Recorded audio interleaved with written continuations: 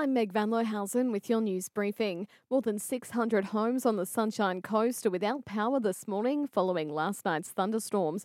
Energex is reporting more than 500 homes in Pacific Paradise and 100 in Budrum are affected.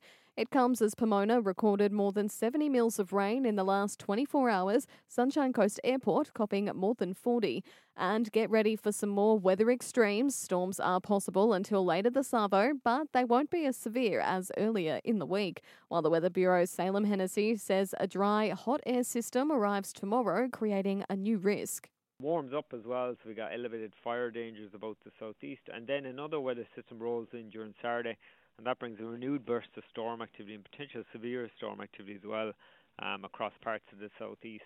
To the election, and we're being urged to get our postal votes in if we're not rolling into polling booths this Saturday. The ECQ already receiving 300,000 postal votes. It's expecting 900,000 and is reminding everyone the deadline is November 10.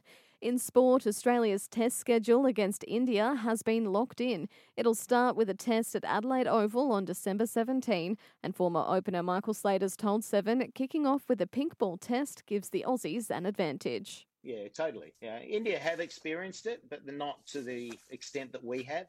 That's followed by the Boxing Day test at the MCG with a capped crowd of 25,000. Then it's the SCG, while the Gabba will wrap up the 4-test series. And Sunshine Coast Lightning have announced a new signing to the 2021 playing roster. Defender Kate Shimon, the English Roses squad member and former Adelaide Thunderbird, will boost the local club's defensive stocks and provide increased versatility to the lineup. Shimon says she's looking forward to relocating to the Sunshine Coast after spending 6 weeks here for the 2020 season.